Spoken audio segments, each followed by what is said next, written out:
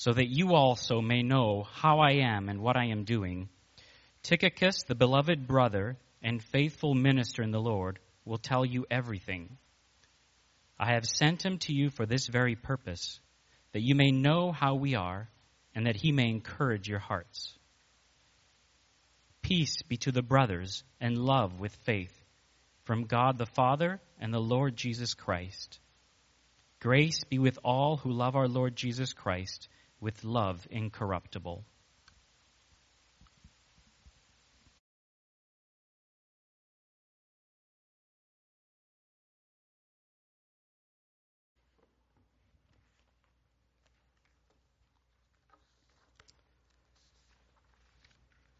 It's hard to believe that it's been 4 months that we've been in the book of Ephesians since the Sunday after Easter, our great celebration of two congregations becoming one on Easter, and then digging into this series on being built together and seeing all these incredible truths fleshed out from this book.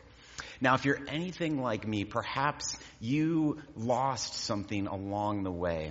Perhaps you forgot that this book of the Bible with all these incredible truths in it is actually a letter written to a church in Ephesus, because it's been 4 months since we heard Paul tell us he's writing to these people as he's gone on to tell us and pray for them and all of these incredible truths. It's so easy when we come to the scriptures, sometimes we pick up books like Romans, and it's easy to forget that it's a missionary support letter when we begin to think about all the incredible theology that is there.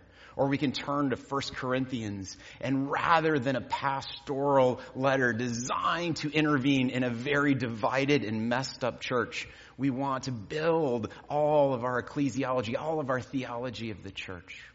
But today we get to the end of that letter, and we're reminded that it is a letter written to specific people with specific needs. And what we're going to see today is at the end of this letter, Paul pauses and he articulates two blessings. One of them he's going to send in person through Tychicus, and the other one is going to come in the form of a benediction. But these are two profound blessings tucked in these 4 little verses. And I think that they're blessings that if we are able to experience and pray for one another, they would be blessings that would completely and totally transform our church and our lives individually. So today we're going to begin with the idea of blessing, because it's one of those ones we don't often talk a lot about. We don't live in a culture of blessing anymore. If you grew up in the ancient Near East, when you read the stories of the Old Testament, blessing is a very profound idea. Today we tend to get lost in one of two avenues of blessing. Sometimes we either hear about it as nothing more than kind of positive thinking. There are those people who think if you direct your thoughts in the right way, you can kind of control reality. And then there's other people who are like, well, they're just words. Well, the truth is that tension that's found in between. A blessing is the idea of appealing to the profound goodness and character of God and directing it over the life of an individual.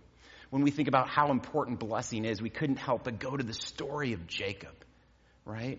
Jacob, who manages to get his brother's birthright for a bowl of lentil stew. But to get the blessing, he has to trick his father Isaac by putting on animal skin and having his mom make the special meal, right? Jacob, who will not let go of the angel of the Lord until he is blessed. Blessing has a profound impact in biblical culture.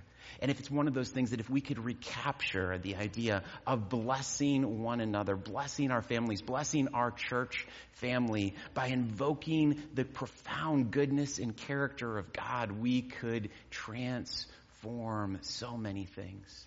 So the first blessing we're going to look at is the blessing of encouraging relationships. And we're going to see this in verses 21 to 24 here. Paul says, so that you also may know how I am and what I am doing. Tychicus, the beloved brother and faithful minister in the Lord, will tell you everything. I have sent him to you for this very purpose, that you may know how we are and that he may encourage your hearts. Now, couple of those great truths of Ephesians just to bring them back to the forefront. Paul spent the better part of 3 years ministering in Ephesus, longer than he spent founding and solidifying any other church. They hold a near and special place to his heart. And now he languishes in prison. And so he writes to encourage them. They naturally wonder how he is and what is going on in his life. He is an ambassador in chains, he tells us. And we realize that in our world, ambassadors are usually chosen for roles of pomp and circumstance. But ambassadors of the gospel sometimes are called to suffer. And so Paul is writing in the midst of this profoundly challenging circumstance, but his heart is beating for these people. And he wants to make sure they are encouraged. And he draws encouragement from them for their concern for him as well. And then next we're introduced to Tychicus. He was from the region of Asia Minor. Probably from this very area. He was known by these people. We learn a couple of other important things about him when we read through Acts. He was one of Paul's companions on his third missionary journey. He was one of 7 men listed as accompanying Paul in the collection of the famine relief effort to bring this money to a church desperately in need. He was well and profoundly respected. Most scholars think he is the one who has in fact been charged with carrying this letter to bring it to the church in Ephesus. And a lot of other scholars think he's not only carrying the letter to the church in Ephesus, he's also carrying Colossians and Philemon as well. He's being accompanied by Onesimus and is the one who's charged to go and make sure that Philemon and Onesimus reconcile slave and master with one another. He is a profound servant of the Lord. Paul describes him as a beloved brother, not only one who is one with him in Christ, but somebody who has and tugs the unique heartstrings of him. He's a faithful minister.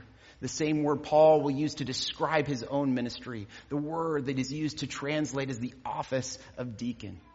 A couple other profound things that we so often miss in those little snippets at the end of letters. He's one of 2 men told to Titus on Crete who might come and replace him.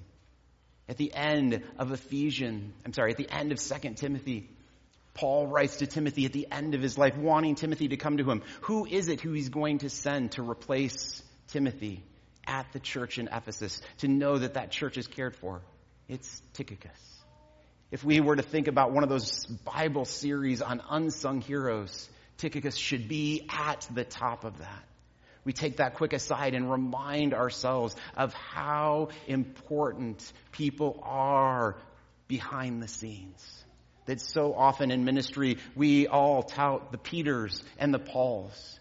But we recognize that there are so many countless others who are working behind the scenes who make it all possible. And so for those of you who do so many of those things behind the scenes, on Sunday mornings, in the life of the church, in ministry, take heart and recognize that you are making an impact, just as Tychicus did. And then we read, why is Paul sending him? We look at those 2 verses, and 3 times Paul spells it out. We want to catch that emphasis. So that you may know how I am doing. You may know what I am doing. He's going to tell you everything for the purpose that you may know how we are and encourage you. Encouraging relationships. And again, sometimes we have to step back and hit those things that we know, but we don't always think about. Especially for some of us in our younger generations, there was no social media. There was no text messaging, no WhatsApp. Having had a son on the mission field for 5 months, it's a wonderful day to have missionary connections. WhatsApp, and technology, all these wonderful things. But in the ancient world, they didn't even have email. It was all handwritten letters, and it wasn't like you could just slap a stamp on it and send it. And those things that we know, but we recognize information was so hard to come by. And it was so vitally important to the life of the church. He is desperately wanting the church in Ephesus to know how he is doing. He wants to encourage them. And that encouragement, we've seen already the need for it flushed out. When we go back to Ephesians chapter 3, we read Paul saying this. He says, "So I ask you, church, not to lose heart over what I am suffering for you, which is your glory." The church was discouraged. They were losing heart. Why? Because Paul was in prison. Why? In large part because he supported churches like them. We go back to Acts 21. Why is it that Paul is in trouble? It's because he actually puts into practice the gospel message. That God has opened the door not only to the Jews to be saved, but also to the Gentiles. That the religious establishment forgot that their purpose as the Jewish nations was to be a light to the world. They forgot that they were not chosen because they were somehow more righteous.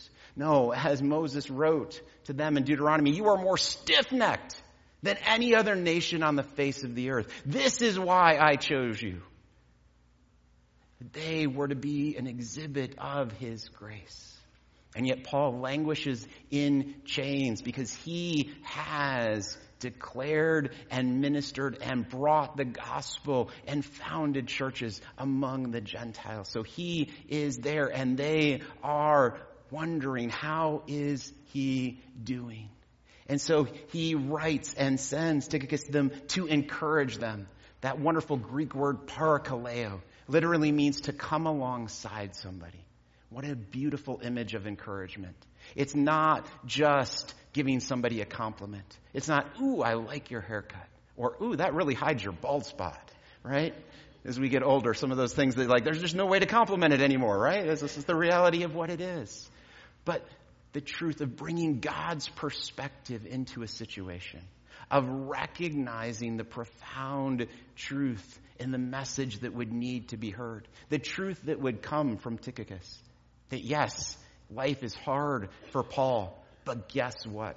You're never going to believe it. Every time a new regiment comes in, Paul gets to tell them about Jesus. And now there are people in Caesar's household who claim the name of Jesus. God is working. So often what we need to be reminded of as encouragement is bringing God's perspective into a situation. And we need that. Why? Because when we're lost in our situations, we so often cannot see it. We need somebody else to come alongside of us and offer us that perspective, to be reminded that God is at work. He is doing profound things even when we cannot see it. That there are those moments in life where we need someone to come alongside of us and remind us of how God is using our discouraging situation. I was reminded this past week about a time quite a few years ago when I was going through a rough spell. We were having some challenges at church. We'd gone through another miscarriage loss in our relationship, Tori and I was feeling discouraged. And then I had to go to a sentencing hearing for my brother who'd done something horrible in our family, and hearing his confession and 20-year prison sentence. And I was just done. I was done with God. I was done with ministry. It just wasn't worth it anymore. And all the other people and all their problems, like, when do I get to tell people about my problems? And it was in the midst of that one guy named Dave came and walked alongside of me.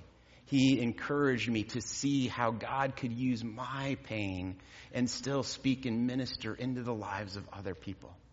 And those things that you don't get to know in the moment. Oh, if God would just show it to you at the beginning, it would make it so much easier. Maybe it's just me. Everybody else has that down, right?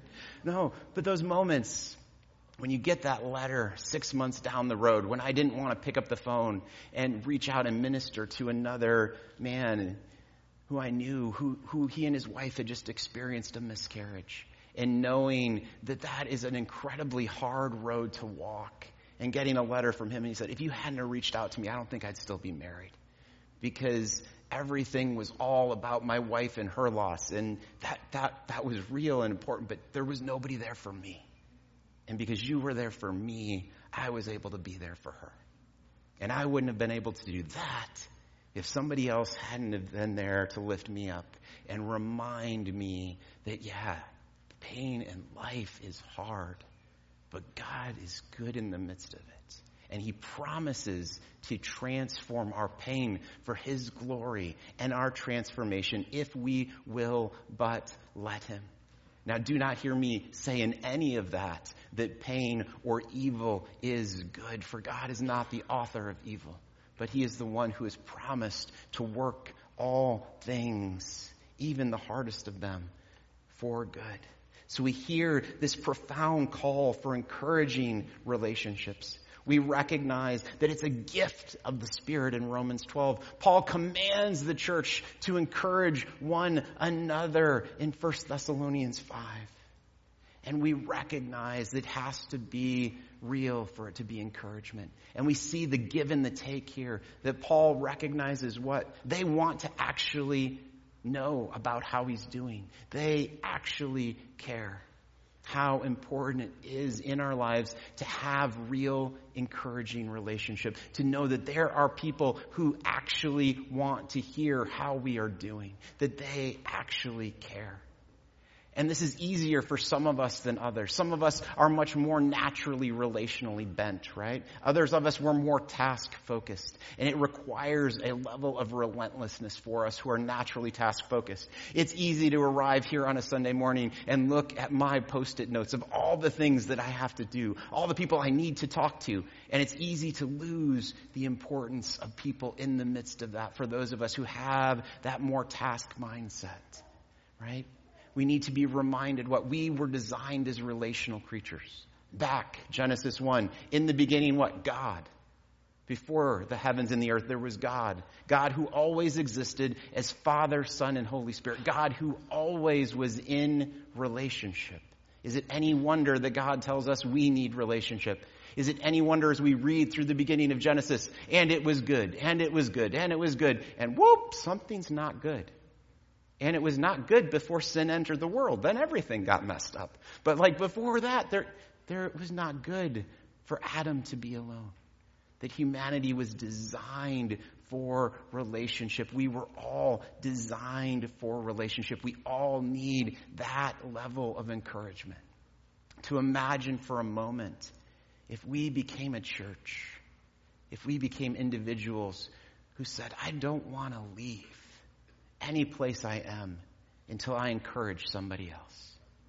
If every person here walked away having encouraged another person, it would mean that everybody else has also been encouraged as well. We recognize that we are people who have been designed and built to need encouragement. And we wish sometimes it wasn't so. We wish life was easy. We would much prefer things to go that way. Yet God has designed us to need one another. And we see this profound blessing hidden in these words that Paul wants the church to know how he's doing. It's a blessing to know how someone is doing. It's a blessing to be known. If you've ever had that experience of being alone, it can be so utterly terrifying. I grew up being much more of a loner type of person and got some fun stories I could tell you about that. But I still remember one of the most alone times I've ever felt in my entire life. It was as a junior at West Aurora High School. It wasn't as big when I went there as it is today, but it was still a very big high school. And walking into the lunchroom and looking around and realizing I did not know a single person there. I was on the varsity football team. How did I end up in a lunch period where there's not a single person from the football team in this entire room? I'm in the honors track. How is it that I can't find a geek? How is it that I can't find any one of the numerous opportunities of relationships that I could have? Right? And then I saw somebody who I didn't really know from my church. But I wasn't really involved in my church at that point in time. And they came over and said, hey, you want to sit with us? It's like, you look like a little shell-shocked. Hey, you don't have to, but you're welcome to come and sit with us. And that was, again, one of those profound moments that happens and transforms our lives, somebody whose eyes are open to see someone in need of encouragement. And so we recognize here that Paul wants the blessing of an encouraging relationship with the church in Ephesus. It's a give and take relationship where there's the giving and the receiving of blessing and of being known. Reminded of the story written by the great writer Lucian. He lived around 120 AD. And was writing about the followers of Jesus, and he said this: "It is incredible to see the fervor with which the people of that religion help each other. They spare nothing. Their first legislator, Yeshua, has actually put it into their head that they're all brothers." They actually believe they are one family. They spare nothing. They live profoundly different than everyone else. They live and experience encouraging relationships. And then we come to the next blessing as we turn to verses 23 and 24. The blessing of enduring grace. And Paul's going to pronounce a benediction. We notice a couple interesting things. Paul will reverse some of the terminology in the way he normally does it. And he usually offers one blessing at the end of every one of his letters. But for the Ephesian church, he's going to actually give them two. Another little interesting piece here. Now, we have to recognize, what has Paul done in this letter? He has prayed for them in chapter 1. He's prayed for them in chapter 3. In the great armor of God passage that we looked at last week, he says, you all need to be praying for each other, for all the saints, at all times and in all circumstances. Oh, and by the way, pray also for me that I may boldly proclaim the gospel. But all of that's not enough. He's going to offer one more prayer of blessing on them. He has written his heart out. He has sent at great personal cost to him his beloved friend and minister Tychicus to let them know how he's doing. But that's not enough. He has to invoke God to do what only God can do. And he's going to ask God for this blessing of enduring grace in their lives. And we recognize what he asks for is so different than when most of us use the language of blessed, right? If I'm blessed, what does it mean? I've got plenty of food. I've got clothes. I've got a house. I've got a job. I've got education. I've got family. I've got good health. Those are the blessings we so naturally think of.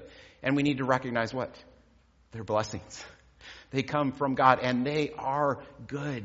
But when we look at blessing in the Old Testament, when we look at the blessings of Paul, they're almost always primarily spiritual, the things that he asks for. To recognize what is it in that encouragement that we offer to one another? What is it that beats in our hearts? Is it only the things of this world, or is it the things of God? And we're going to see he's going to ask for peace, love, faith, and grace. I'm going to read verses 23 and 24. He says, peace be to the brothers and love with faith from God the Father and the Lord Jesus Christ. Grace be with all who love our Lord Jesus Christ with love incorruptible. The first thing he says is he wants to pray that they would experience peace. Now, most of the time when we hear the word peace, what do we think about? Absence of conflict. I was talking with somebody this past week, and they said, they kind of poked fun at the phrase, happy wife, happy life, right? It's like the idea was, if your wife is happy, you don't have relational conflict, so life is good. The wife did not appreciate that, right? We so often want to just define things as the absence of. But peace in Ephesians is so much more. It is deep reconciliation. And so Ephesians talks about this peace in two profound ways, vertical and horizontal. We see that peace with God is necessary. Ephesians 2 starts out this way, and you were dead in your trespasses and sins, in which you once walked, following the course of this world, following the prince of the power of the air, the spirit that is now at work in the sons of disobedience, among whom we all once lived in the passions of our flesh, carrying out the desires of the body and the mind, were by nature children of wrath like the rest of mankind.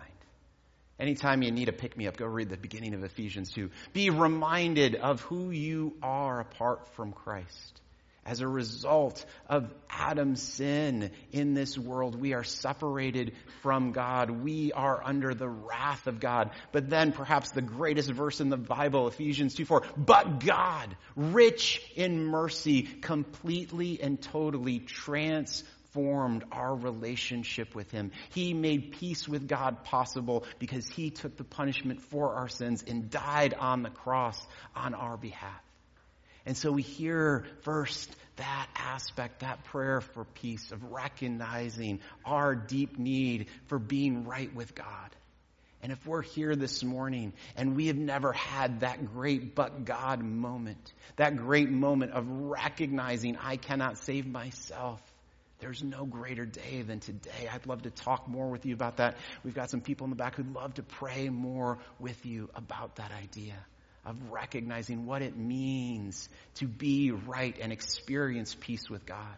But then Paul goes on to say, not only do we need peace vertically, we must have peace horizontally as well.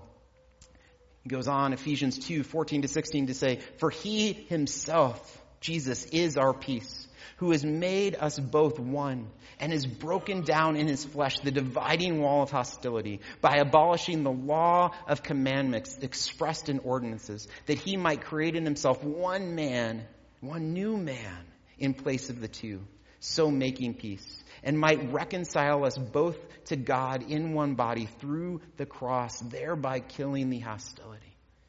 God has done something amazing. Not only in Jesus has he made us right with God, he has taken those who are enemies in this world and he has brought them together to create a new humanity in his church. He is uniting Jew and Gentile. Or as he'll write to the Colossian church, he's broken it all down. Colossians 3:11, he says, for there is no Greek and Jew, circumcised and uncircumcised, barbarian, Scythian, slave, free, but Christ is all and in all. Christ has broken down every dividing line because of what Christ has done.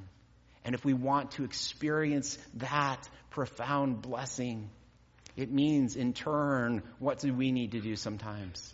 It means not only do I need to be forgiven for my sins, but I need to forgive those who have sinned against me. I was talking with somebody this past week about my favorite definition of forgiveness. I like the definition that if you forgive somebody, it means you give up the right to use what you've forgiven in a future argument. It means it no longer gets to carry on the balance sheet in a relationship. It means I don't get to trot out your past failures the next time you mess up. Because if Jesus did that to us, we would never escape. It's a profoundly transformation of our relationships. That if we are here and we are holding something against someone else, God's call upon us is to forgive it. To recognize what? I don't have to carry the balance sheet because Jesus says he will. Jesus says, vengeance is mine, declareth the Lord. I will hold the great balance sheet. Guess what? Because you really aren't good enough to hold it. He promises that either it will be paid for on the cross or through the fires of judgment. Either way, you can trust that you can let go of your pain. Not to say it didn't matter. To forgive it means the exact opposite. If it didn't matter, it doesn't require forgiveness. But it requires forgiveness because it hurt, because it is wrong. And then we hear the great call not only for forgiveness, but for reconciliation. Recognizing that to forgive means I have to experience God's grace in my life. However, if I'm going to reconcile with somebody else, not only do I have to experience that grace, somebody else does as well. So reconciliation takes two. It doesn't just take one. But if you're here today, as we talk about the language of blessing, and there is someone that God lays on your heart and you recognize, I need to seek reconciliation with that person. I need to forgive that. I am still holding that with clenched hand because they hurt me. And there's that part of us that fears that if we let go of that hurt, no one will remember. But we need to recognize God will remember. He will hold it. So you do not have to. So that first blessing he prays for is peace. And then we come, not only peace be to the brothers, but love with faith. Words throughout the whole epistle. Ephesians starts out, for this reason, 1:15, because I've heard of your faith in the Lord Jesus and your love towards all the saints. Paul's writing to them, and he's going to pray for them. What is true of you? You have faith in Jesus, and you have love for one another. You have the two greatest commandments. That's pretty impressive. That's a pretty high commendation for a church. But is it enough? No. Why? Paul's going to go on to pray in chapter 3:19. I pray that you would know the love of Christ, that what surpasses knowledge, that you may be filled with all the fullness of God. I pray that you would experience more. This blessing of love with faith is necessary. Why? Because if we're honest, love is hard. I love some of the lines in the Bible that just remind us how hard it is.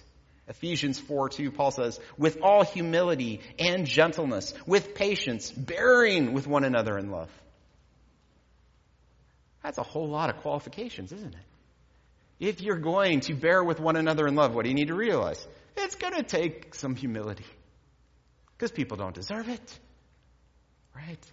It's going to take gentleness. Why? Because it's really hard to bear with somebody if you aren't being gentle. And then I love it. With patience. Bearing with one another in love. It will require work. It will require grace in your life. Love and faith are a profound combination. And they are powerful when they are together. And we often think about faith as the idea of trust. That love and trust are required. Because we cannot truly love if we do not trust. I'm reminded of the story about a fire in downtown Chicago many years ago. There was a crowd that gathered, as often happens when a large building is on fire, and people are standing around and watching. And then the horrors realized that on one of those upper floors there is a little girl. And they can't get the ladder to her. The flames are too hot and there's too much smoke. And so they're telling her to jump. The only problem is the little girl is blind. And she refuses to jump. The firefighters do everything to convince her that they will catch her. And then in a moment, everything changes. That little girl's father gets on the bullhorn and he tells her, you have to jump right now. Whee! Out she goes.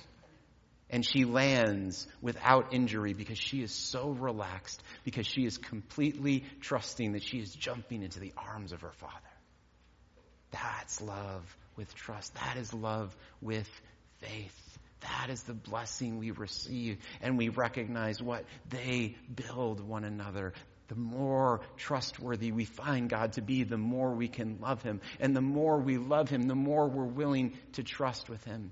And to recognize there are those moments most of us have experienced in life where God will tell us to jump and we aren't exactly sure where it's going. And without love and faith, we cannot make those jumps. And we recognize what? Peace be to the brothers and love with faith from God the Father and the Lord Jesus Christ. This is ultimately not something we create. It comes from God. It is the result of his grace, which is where he turns next. Grace be with all who have loved our Lord Jesus Christ with love incorruptible. And grace is a huge theme in Ephesians. And again, we see two sides to this grace, this blessing that we receive. The grace of what God has done. Ephesians 2:8-9. We're reminded of these great verses. For by grace you have been saved through faith. And this is not your own doing. It is the gift of God, not a result of work, so that no one may boast.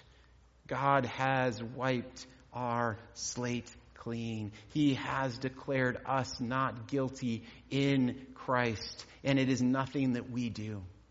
As Billy Graham used to say, it cannot be sought, bought, or wrought. Or perhaps we could think about the great story of Teddy Roosevelt when he was with his Rough Riders before he was president during the Spanish-American War, and he came upon a Red Cross encampment with Clara Barton, and he said, "We'll pay anything. We desperately need supplies." And she said, "No, the supplies are not for sale." I can imagine he uttered a few colorful words, but he's just recorded as saying, "Then how am I supposed to get the supplies?" And Clara Barton simply responds to him, "All you have to do is ask." They are not for sale, but they are available to all who need them. Once that grace has profoundly humbled us, we recognize we're prepared for what God wants to do next. And before we read that next couple verses in Ephesians 2, we remind ourselves who's writing this.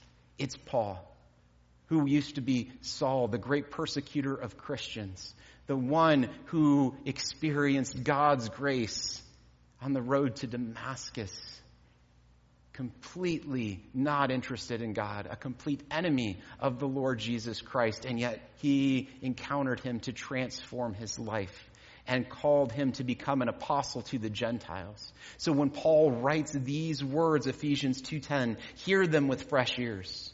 For we are his workmanship, created in Christ Jesus for good works, which God prepared beforehand that we should walk in them.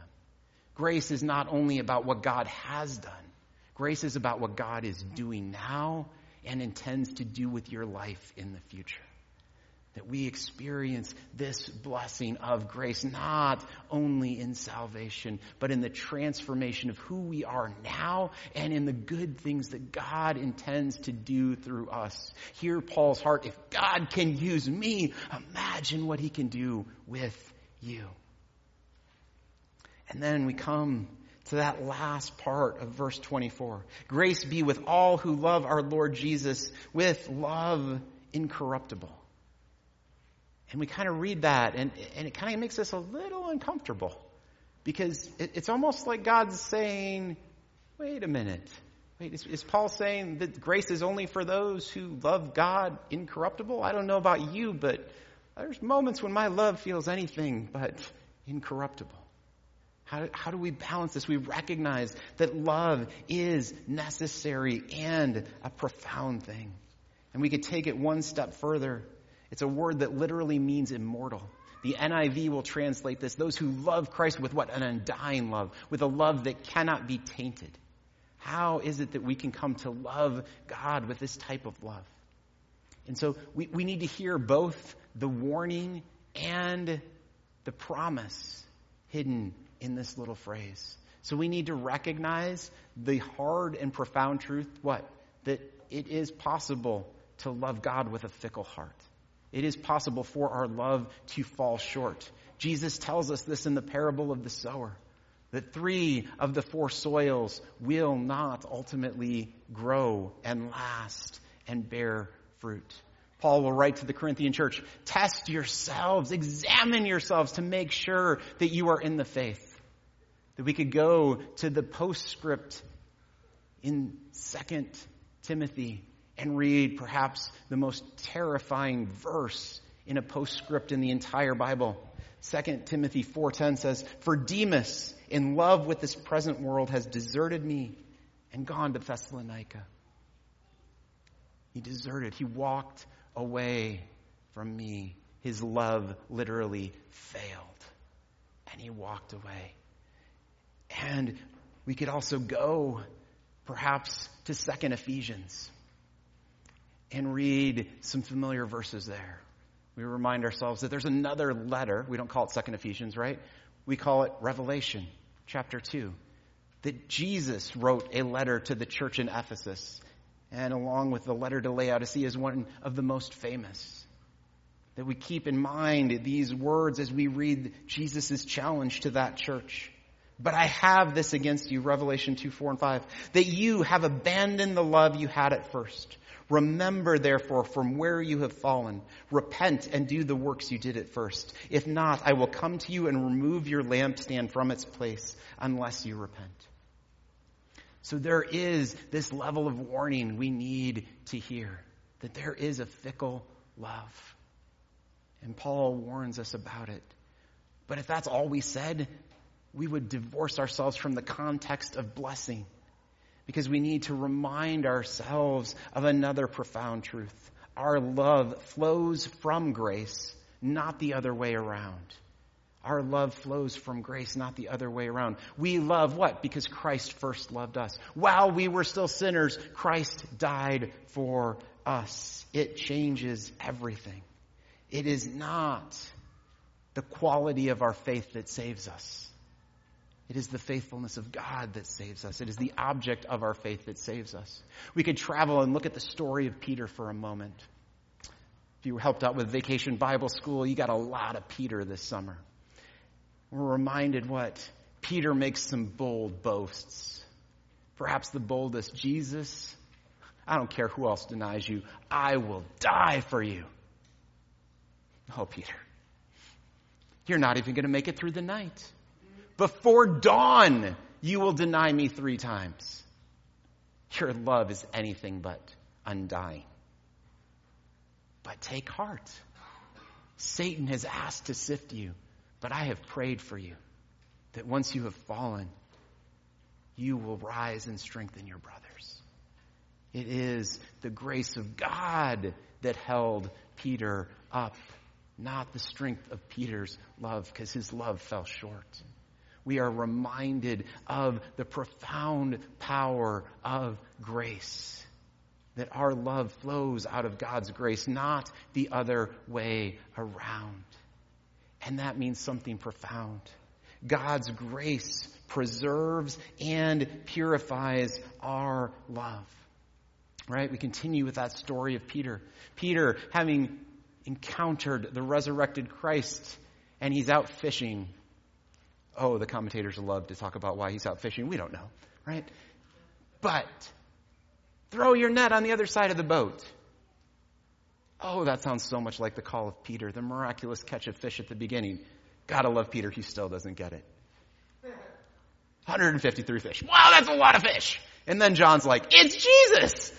Bing!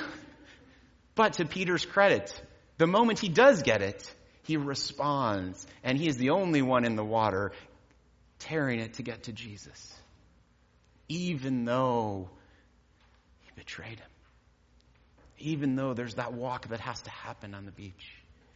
Peter, do you love me? Yes, Lord. Peter, do you love me? Yes, Lord. You know all things. Then feed my sheep. Do you love me? Yes, Lord. And then Jesus goes on to tell Peter that one day you will be led where you do not wish to go. You will be dressed how you do not wish to dress. You will die for me. So come follow me. Once you boasted and your faith was not ready. Now, with eyes wide open, choose to follow me because my grace is at work in your life. We need to hear the profound blessing of love incorruptible, that it is the result of grace. It is not something we can create. Yes, will Peter face judgment? Yes. But what passes through will all be splendor. Why? Because it's all Jesus. It never depended on what we did in the first place, or we wouldn't have got that far. We need to hear the profound blessing of enduring grace, to pray that over one another, that we would receive the blessing of peace, of love with faith, of grace that leads to a love that is incorruptible. Because one day it will be the day we are remade in glory in Jesus' image. But until that day, that is the blessing that we are called upon to pour over one another. So imagine how our lives would be transformed if we could put into practice these 4 little verses. These 4 little verses that, if we're honest, most of us just skip right past. My own family was like, how are you going to preach that? Right? This is like, what's in there? Well, amazingly, God had a design when he wrote it. Right? That it still profoundly speaks to us today when we recapture the language of blessing. That if we become individuals and a church that is relentless in our desire to encourage others, our relationships will be transformed. If we can recapture the language of blessing and the importance of enduring grace, that we would be people who experience grace. And something amazing happens when we experience grace, doesn't it? When I am reminded of how messed up I am and how much Jesus loves me anyway, man, it makes me a better person. It makes it so much harder for me to get frustrated. It makes it so much harder for me to be impatient. It makes it so much harder for me to want to take out all the things on all the other people. Why? Because I am reminded of that grace. So may we be individuals and a church that puts these things into practice. And we have an incredible opportunity to catch a glimpse of that encouragement here. I'm going to invite those who are going to help to serve the Lord's Supper to come forward. That the Lord's Supper is an incredible picture of